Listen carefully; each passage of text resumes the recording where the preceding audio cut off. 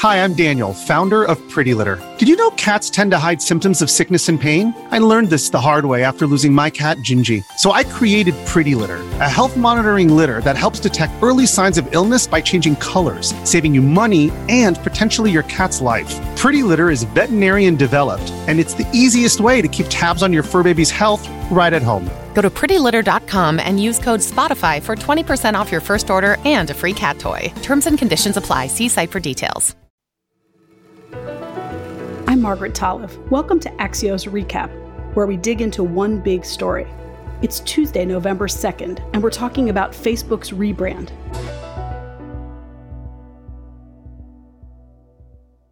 Following a slew of new revelations about Facebook's internal decision-making problems, one big question emerged.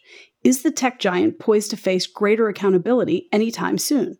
Well, all signs point right now to no, from Congress's dysfunction to the millions of Americans who are basically shrugging and continuing to use Facebook in their everyday lives. But there's an even bigger sign that Facebook expects that really in the future it's going to be expanding its role into people's lives. And that's the decision to change the name of the parent company that owns the social media platforms Facebook, Instagram, and WhatsApp to Meta. This draws on the idea that there is a metaverse. This isn't just about trying to change one company's bad news narrative or courting fickle young people or new investors. It's a bet on futurist vision that what we think of today as the real world, the online world, and the virtual world, that these are all increasingly going to be blurring together as our technology evolves. And that new reality would be the metaverse. Facebook's saying that this is not a matter of if, but of how, when, and who gets to build it. And of course, Facebook is planning to lead that charge, in spite of the relentless criticism of its current decision-making. So, to understand what all this could mean, we're joined by Axios' managing editor for technology, Scott Rosenberg. This episode is brought to you by Shopify. Forget the frustration of picking commerce platforms when you switch your business to Shopify, the global commerce platform that supercharges your selling wherever you sell. With Shopify, you'll harness the same intuitive features, trusted apps, and powerful analytics used by the world's leading brands. Sign up today for your $1 per month trial period at shopify.com/tech, all lowercase. That's shopify.com/tech. We're back with Scott Rosenberg, Axios' managing editor of technology. Hi, Scott. Hey, Margaret. Scott, let's start with the name, Meta. Boil this down for us. Why is Facebook changing it? Facebook is at a unique moment in its history. It is hugely successful as a business, but it is now under huge amount of criticism publicly and in Washington and in the media. And a lot of people are looking at this name change and assuming that the company is and Mark Zuckerberg are just looking to change the subject. And that's almost certainly a part of it. But the other big part of it is that tech companies really want to be leading the next wave of innovation. Facebook as a social media platform has gotten old. Its users are older. Facebook is worried that it's losing young users. And there's a lot of people who are suggesting that Facebook also is having trouble attracting talent and engineers and keeping its workforce kind of inspired. And so I think with this change, the bigger picture is that Mark Zuckerberg is saying, we're going for something really big here. We're going to invent the next internet. And here it is. It's going to be the metaverse. Let's say that he is trying to make sure that Facebook remains relevant. Can it work? Like, Facebook's in the news every day. Is anyone paying attention anymore? Does anyone care what Facebook's doing? Well, that's a great question. And we had a story in Axios that looked at how much people are actually talking about coverage of the most recent kind of revelations about Facebook research. And it seems, that some portion of the public is either tuned out or stopped paying attention. The question for, I think, everyone, and specifically inside Facebook headquarters, is to what extent will any of this scrutiny and this spotlight in the media turn into actual laws or lawsuits or regulations that could actually affect Facebook's success in the market. And right now, if I had to bet, I would say that Facebook will not come out of this too bad. Still a huge convening authority, right? With millions and millions of people in its reach. I heard what you were hearing from listeners and readers. Oh, Facebook's changing its name. Mark Zuckerberg is trying to change the subject. But let's stipulate for a second that he's also actually telling us something about what technologists, what software developers think is actually going to be happening in the years to come. Like, forget about whether Facebook's doing it, that this is where things are going. So, like, what in the heck is a metaverse? What does it look like? And is there any scenario in which this is not inevitable at this point, that this is kind of where things are going? So the metaverse, the term comes from a science fiction novel called Snow Crash, in which people move their online interactions to a 3D environment. So if you think of a video game, but a video game in which you're having your business meetings or buying things or talking to your friends. And there's a lot of people who have been working on building some version of this future literally for almost 30 years now. Virtual reality first, the term was coined and the technology started in the 90s, and it's never quite gone mainstream. And that's partly because the technology itself is still really immature. To enter a 3D world like this today, you have to put goggles on, or in most cases, actually a heavy headset that covers your eyes. You're not able to see anything around you. You're like off in 3D land. And there are people who really enjoy that. There are other people who get nauseous from experiencing that kind of world.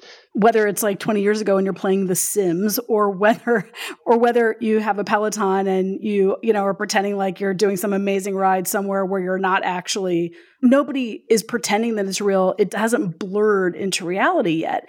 This is different, right? This would be like if the game became the reality. There are sort of two divergent kind of paths here. And Facebook at the moment and Meta, they're kind of blurring these two paths. One is what you're describing, the 3D world that you go into, and that's where you do everything. That's where you work and you play and you hang out with your friends. Then there's also this thing called augmented reality or mixed reality. The idea here is that the digital and the real kind of begin to mix up. You have, say, goggles or spectacles that you're looking through and you're seeing the real world with a kind of digital overlay, so that there are 3D objects that you can manipulate that are floating in space in front of you, and you have an avatar that's doing that, and I'm talking to you, you're on the other side of the country, you're manipulating the same object. I think during the pandemic, with people spending so much time in video conferences, there are a lot of people in Silicon Valley who said, we should be doing this better. We should be inventing this more mixed reality future.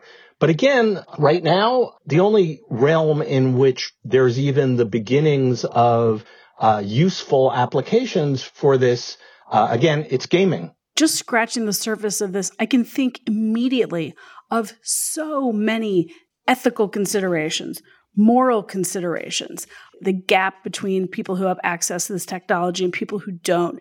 Part of the American dream is the idea of the meritocracy, but this would completely separate the people who are like really sort of geniuses from the rest of us. I think you put your finger, Margaret, on the biggest question right now, which is looking less at kind of like how will this completely transform the universe, and more at like who do we trust to lead us into this world, to kind of help build it. If it's going to happen, is Facebook the company that should be ushering it into being? And that's really the crux of the conversation right now in Silicon Valley, where I'm based. Facebook has so lost the public trust on the level of privacy, on the level of ethical preparation for new technologies. It's the last company, I think, that most people would turn to and say, we're going to be constructing an entirely new dimension to live our lives in. We'd like you to build it for us. Even if you don't believe that Facebook is somehow deliberately or maliciously kind of messing up in various ways, and I don't actually attribute that kind of intent to them, it's undeniable that they have shown that they're not great at managing all of the incredible human complexity of a digital realm that is at the moment confined to text and images on a screen. And so then you say, well, like, again, are these the people that we want to be thinking through all the wrinkles and all of those questions that you just spun out about how we're going to live our lives? And there's a whole lot of, I think, justified skepticism about that. When futurists think about the metaverse, how much is the idea of the relevance of the human body or the idea of immortality woven into the way people think about inventing this kind of alternate reality? You can spend many, many wonderful hours kind of imagining this kind of dimension. I mean, in a way, it's like the nature of fiction itself, right? Every novel is kind of a VR world. It's all different aspects of the imagination. The problem with futurism and futurists is that they kind of fast forward to the finished product and they sort of miss out on all of the twists and turns and all of the forces that shape the thing as it's evolving. What we know is that everything we've invented so far in the digital realm has been shaped by the desire to make money and the desire to maximize user engagement in order to make money. You're saying forget about living forever. Think about the next quarterly earnings report. Yeah, and think about how are you going to keep people inside this realm to keep it profitable or to make back the money it cost you to build this realm. Long before you get to immortality or even the kind of wonders of moving through an alternate dimension, you start to think about, like, how do you make sure that people aren't harassing each other and bringing all the conflicts and pain of our actual real world existence into whatever world we're building and wherever we're going? I'm 49 years old. I have a daughter who's turning 18 next week. How will the metaverse change my life in my lifetime? How will it change my daughter's life? In the next few years, probably not a great deal. This isn't the first time that the tech industry has promised to create this kind of dimension. And it's still an open question whether this round of promises of inventing this future will actually be delivered on. So there's a chance the metaverse won't happen at all. You remember, before the internet came along, we were going to get the information superhighway that the federal government and the telecommunications industry were going to give us. And instead, we wound up with the internet, which was quite a different vision from that. So similarly, Facebook's metaverse may never happen. But some future in which our physical reality and digital reality are kind of mixed up will happen. I think it will make a difference. Maybe not so much in your life or mine, but certainly in your daughter's or in my son's. They're the same age.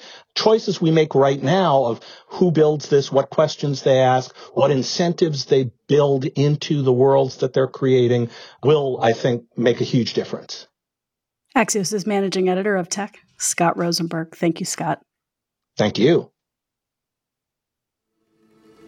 Welcome back. Here's what we're watching today. Tonight's election results. From Virginia to New Jersey, from Atlanta and the Big Apple to Boston and Minneapolis, we've got our eyes on several key off-year election races. These races may give us some valuable insights into voter attitudes a year out from the midterm elections of 2022. Virginia's governor's race between Democrat Terry McAuliffe and Republican Glenn Youngkin may show us whether Trump Light is a successful model that other Republicans can replicate. Youngkin's been keeping the former president at arm's length, but courting his base. We'll also see whether public schools are becoming ground zero for election fights about COVID and culture wars. In Boston's mayoral race and Virginia's lieutenant governor race, no matter who wins, it will be a woman of color, guaranteeing the results will make history in both contests. And in Minneapolis, there's a proposal on the ballot to replace the police department with a Department of Public Safety. Those results may give us a sense of how the passage of time since the Black Lives Matter protests of 2020 and the historic spikes in crime during the pandemic have left voters feeling about the police. We'll dig into election results tomorrow on Axios Today, our morning sister show, and back here in the afternoon. Now, before we go, we'd like to recommend another podcast you may like. Join Quartz Obsession every week as reporters from their global newsroom dig into the most fascinating facets of an object, where it came from, how it got to us, and what it can tell us about the forces that are changing the way we live and work. From the economics and technology behind instant ramen and sweatpants to the history of QR codes and more, let's discover more together. Listen to Quartz Obsession wherever you listen to podcasts. Thanks for joining us. We'll be back tomorrow afternoon for another episode of Axios Recap with me, your host, Margaret Talev.